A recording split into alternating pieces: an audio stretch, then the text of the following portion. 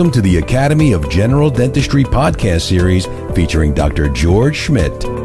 Each episode features experts in the field of dentistry who share insights and inspiration to help you succeed.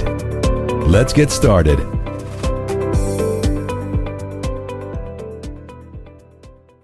Hey, welcome back, everyone. We've got a fantastic show for you today as we welcome AGD President Dr. Merlin Ohmer. Hey, Merlin, how are you? Hey, George. How are you doing today? I'm doing fantastic. So for those that don't know Dr. Ohmer is a graduate of LSU Dental School, and he has served our country both in the Army and the U.S. Navy Dental Corps, where he retired as a captain after 30 years of service. From there, Merlin opened a solo practice in St. Augustine, Florida, where he practiced until 2022. A longtime member of the AGD, Dr. Ohmer has held many positions, including appointments to the Self-Instruction and Government Evaluation and Reform Committee. He was a national spokesperson for the AGD, regional director and trustee for Region 20, as well as being president of the Florida AGD. So Merlin, first and foremost, I really just want to thank you for your service to the country. I mean, it's a great sacrifice, and I'm just going to speak on behalf of all of our membership and all of everyone to thank you for that. Oh, well, thanks. It was my pleasure. Really, I had a great time and enjoyed it. So I gotta ask you this because I've been wondering this, and we'll stick with that. So how do you go from the Army to the Navy? Because I've watched a lot of football over the years, and there's a big Army-Navy game. It's a big rivalry. So how did that all work out? So I started off in dental school on a scholarship program, and that happened to be with the Army. So I had 3 years of reserve time in the Army while I was in dental school, did 3 years active duty time in the Army, left active duty, did another 7 and the reserve component in the Army while I was in practice, and then decided I wanted to go back on active duty and realized that the Army had some less than optimal locations for their duty stations. So I wanted to try something else, and I ended up with the Navy and thoroughly enjoyed it. You make a good point there, because we had when we were at Scientific Session in Las Vegas, we had Army Colonel Pete Guevara on, and he mentioned some of the challenges that they had, in Army and working remotely and things like that. So and he talked a little bit about his experiences there. Tell us a little bit about Navy dentistry and how does that all work? Well, Navy dentistry is a little bit different than the other services because so many of the Navy personnel, so many of our sailors are on ships, places with no access to routine dental care. And most of the ships don't have a physician on board either. They have what's called an independent duty corpsman, which is somebody that's gotten a few extra months of training after they go to Corps school to function independently like that. So it's very poor form to have to air evac, helicopter off a sailor because they have a toothache out in the middle of the ocean. And it's extremely poor form if a submarine has to surface to discharge a sailor. So we're very particular about those members that are going out on deployment, that they're well taken care of, and there's no issues we can predict that will pop up. So I imagine some of the larger ships, of course, aircraft carriers and things like that, have got a Navy dentist on board, but that's not true for all ships then. No, the aircraft carriers have usually 4. The large, newer ones sometimes put 5. And then the Marine troop carriers will carry 1 dentist on board. So just the larger population ships, the other ones, there's not room for them, and it's just not needed. Yeah, and of course, for those that don't know, the Navy takes care of the Marines as well, right? And it's the Navy and Correct. the Marines. And correct. So the Marines have no integral medical or chaplain support. They get that from the Navy. All right. So for some folks out there that, might be considering, a career in the military, whether it be Navy or Army or anything like that, what are some suggestions that you might be able to give them, some pointers maybe? How do they go about doing that, and what can they expect? So the biggest thing I can recommend to those that want to be in the military is to be open. Your mind has to be open to not your vision of your own private practice, working in either by yourself, a very small practice, or a large clinic someplace, and to not necessarily get too comfortable where you are, because you're going to have to move to take a different assignment in various places. And sometimes that comes hard, especially for those who have small children, or even teenage children. They get a little upset because they have to move, and it's understandable.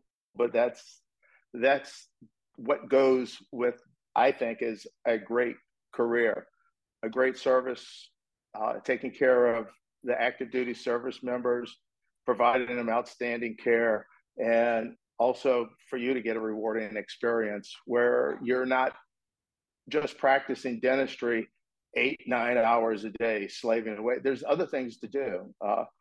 You learn how to do different things if you're stationed on a ship, or other items with the Marines. And the Air Force and Army have equally challenging little side roads that you can take. If you're in the right position, decide you want to learn how to jump out of an airplane. In the Army, I know a lot of Army dentists that have jump wings. So it's a varied career, and you get out of it what you put into it. That's a great way to look at it. And so if I think, if I'm not mistaken, it's what, 6 or 8 year commitment every time you sign up. And how many times would you be deployed, I guess, or on a ship during that time? Are you always out there? Are you back and forth? Or so the deployment schedule and the overseas schedule varies on what your specialty is, what they're looking for, what they need, etc. There are people that do that. They're in the Navy. There are 2 dental corps officers that make the assignments for everyone. I was very lucky to have that job for a tour, and that was very, very exciting and interesting if you liked working with puzzles. I'm sure it's pretty complicated. Yeah. No doubt about that. One of the things you mentioned was, of course, maybe being in some of these situations, you've probably got to be very skilled in many different disciplines. Much like the AGD, you probably get a lot of good training when you're in the military, I would imagine, as well. Yeah, you do. They encourage everyone coming out of dental school to do a PGY1 program. And if not, usually the brand new dentist is sent to someplace with a large troop population and a large clinic where there can be a period of mentorship. Because as we know, a graduate from any type of professional program, there's varying levels of proficiency. Some people are would be very proficient in, say, in endodontics, but not in something else. And some of these initial tours are just to give you a little bit more of everything to get you proficient, where you could function and work by yourself or in a very, very small facility. I think even you took that ball and ran with it. I mean, here you are, the president of the AGD, but if I'm not mistaken, weren't you the director of oral surgery at one of these facilities? Yes, the Navy does a program at that they use at some of the smaller facilities where they don't have enough population for a fully trained oral and maxillofacial surgeon. So I got sent to a 1-year program, a 1-year fellowship in surgery, where it was about 80% clinical and only about 20% didactic. And that's how I was used for most of the rest of my career. Wow, that's fantastic. And so, yeah, so that's great opportunity. That's great opportunity. So speaking of education, we've got another big meeting coming up this summer, right? Minneapolis, AGD 2024, July 17th through the 20th. So I'm sure you're as excited as I am about that. I'm very excited about that. And we were just up there a couple of days ago, George, looked at the facility. I think anybody who goes will be pleasantly surprised at how pretty a city Minneapolis is. I mean, we were only there for a short period of time, but we could see it's laid out very nicely. The convention center is extremely nice. It's clean, it's laid out very well, and we're not all over the place. We're in a small section of it, and with 3 different floors vertically. So our members, our attendees won't have to be traipsing all over the place and doing a 3-5 mile walk every day to get around. Absolutely. And, and of course, it is really nice facility. Minneapolis is a really nice city, known for a lot of things, including a really vibrant restaurant scene, right? Some people don't think of it that way, but really, it really is, right? Right. Extremely vibrant restaurant scene. When we were there, unfortunately, not quite as vibrant. There weren't people walking around the streets in 30-degree weather. But during the summer, I happened to be there about a year and a half ago in June. And I was pleasantly surprised. All the people out and about, all the different restaurants. There are multiple, if you like, British pubs, English pubs, Irish pubs, Scottish pubs, some great steak restaurants. I happened to go this past time to a fantastic Italian restaurant there that surprised me, that is just tucked away in one of the buildings, where the food was fantastic. I really think our attendees will be pleasantly surprised. And if we get lucky and the Twins happen to be in town playing, that'll be another perk.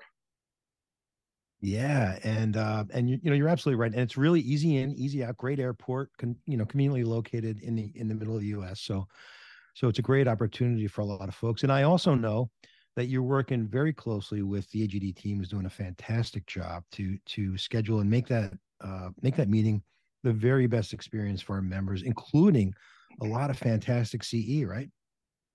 Correct. The CE schedule is packed full, and it's going to be a fantastic offering.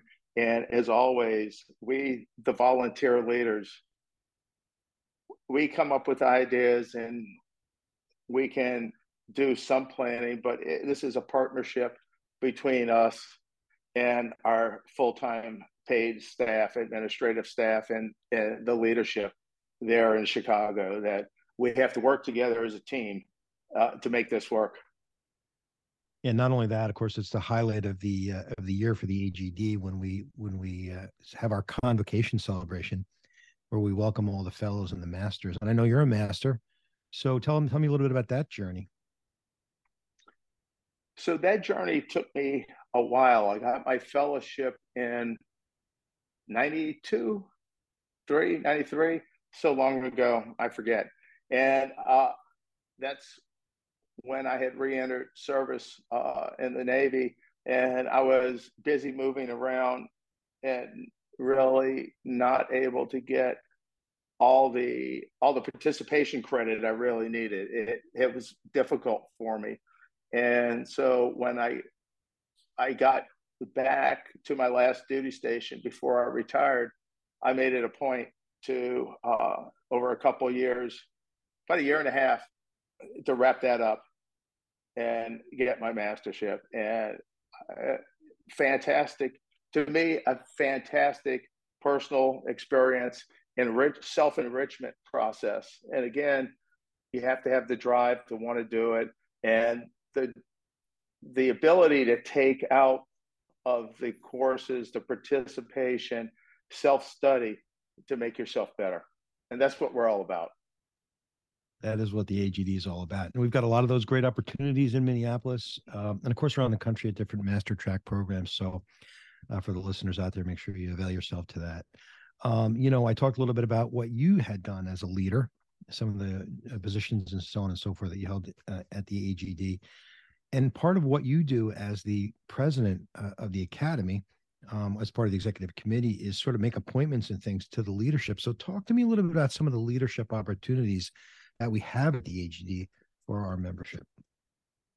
Well, we have leadership opportunities abound, be it a committee member on the national level, be a committee member, a subcommittee member on a council, on the constituent level.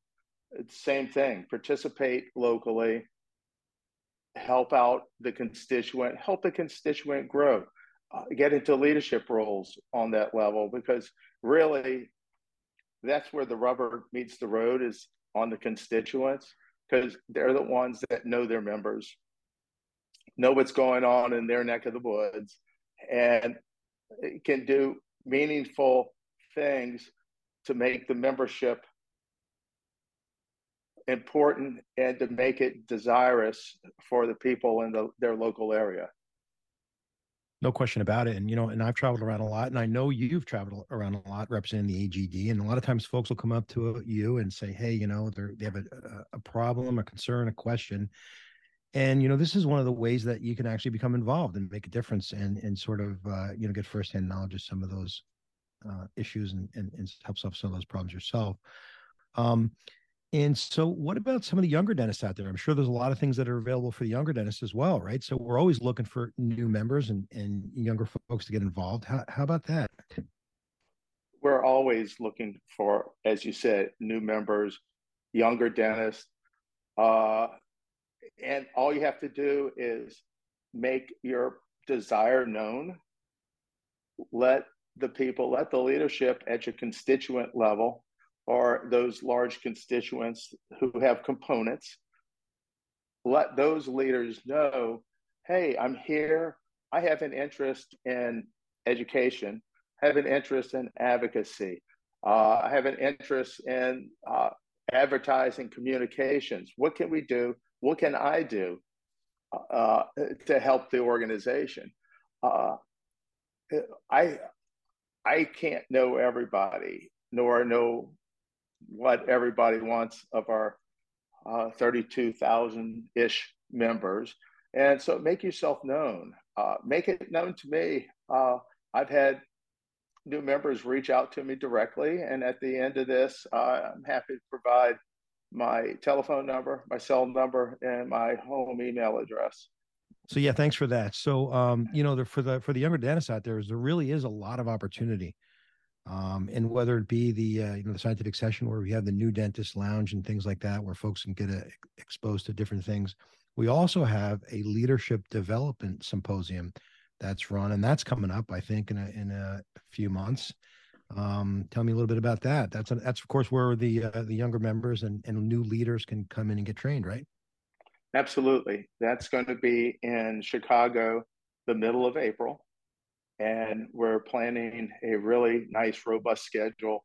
There are different tracks, breakouts, where people will talk, more experienced leaders will talk to the other group and put them through exercises and talk to them about leadership, about how to help develop a constituent more and how to volunteer.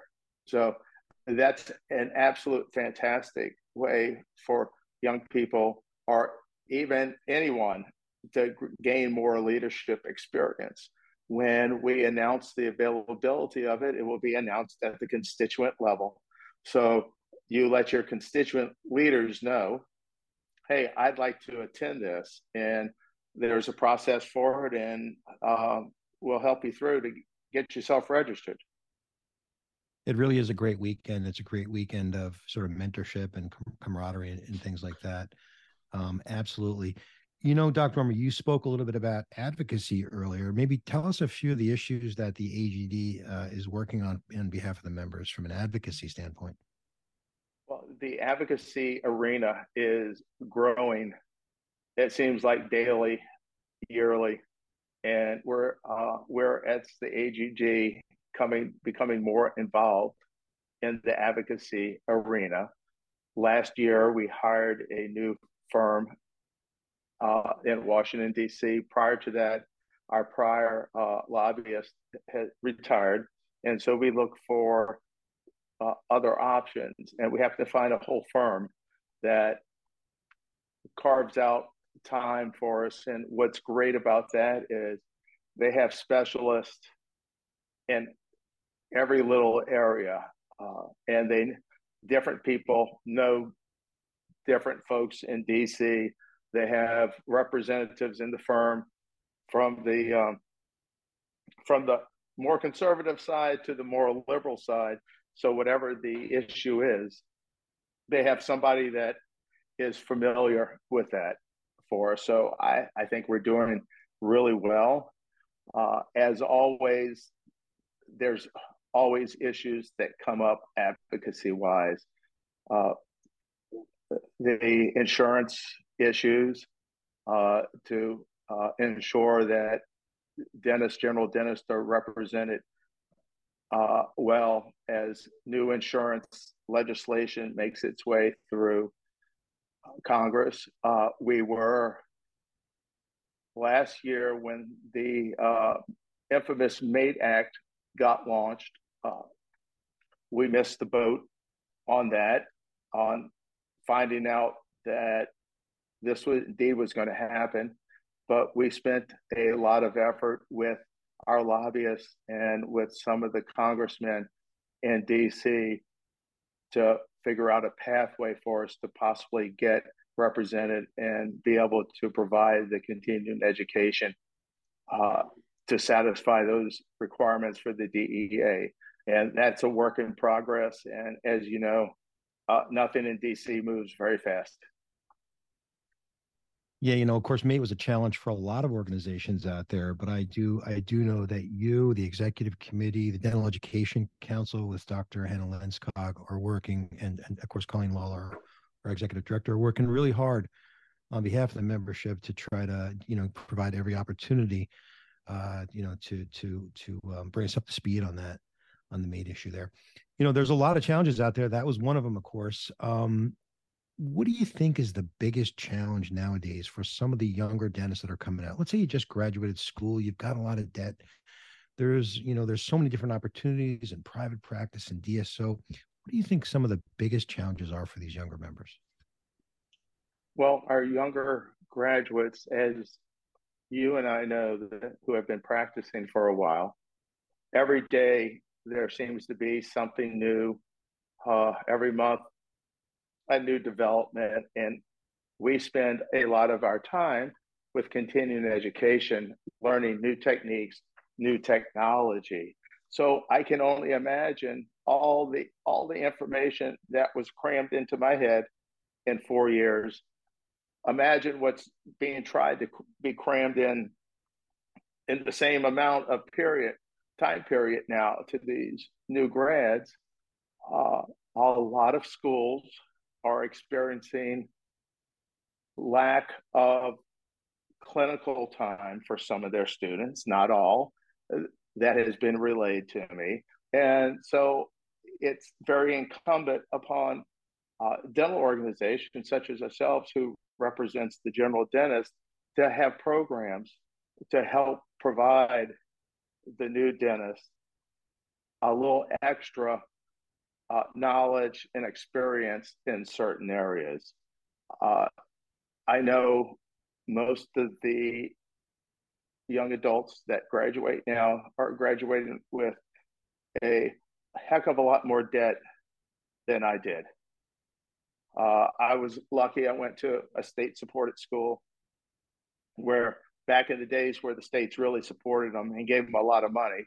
So I had the military scholarship program that paid a lot of the expenses. So I was lucky when I got out and graduated, that I really had no debt to speak of. And I can just imagine now these young dentists graduating $200,000 to $800,000 of debt. You know, a quarter to $750,000 is a significant amount of money.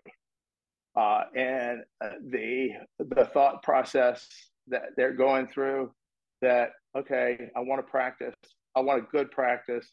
I'd like to practice on my own or in a small, but I have this note that I have to pay. So how do I spend another $1 million buying a practice, buying a building, or et cetera? And I know that can feel monstrous to the new grad. And I really feel for them. And I would love to figure out a way that we as an organization can help, besides in the education arena. But as you know, education and everything else takes money. And we have to have membership to have money to do other things. Yeah, I mean, you made so many great points there. I mean, the debt for some of these young folks is staggering. Like you said, I mean, it may average around $500,000. I'm not sure. I know it in the Northeast, it's overwhelming. And, you know, on the other end of that, we're faced with, reimbursements that are coming down, and a lot of times, we're faced with insurance and so on and so forth. And it's a big challenge. And I don't know the answer to that problem. But I do know that, like you said, we've got an advocacy department. We've got lobbyists and different things like that are working hard on behalf of the membership and the general dentists, as well as folks like you and the EC that are have their eyes on this and are going to help us out. So, there's definitely a lot of issues. Merlin, let me ask you this. So we talked about LDS before, and we mentioned it is a great spot for camaraderie and all that kind of stuff and mentorship.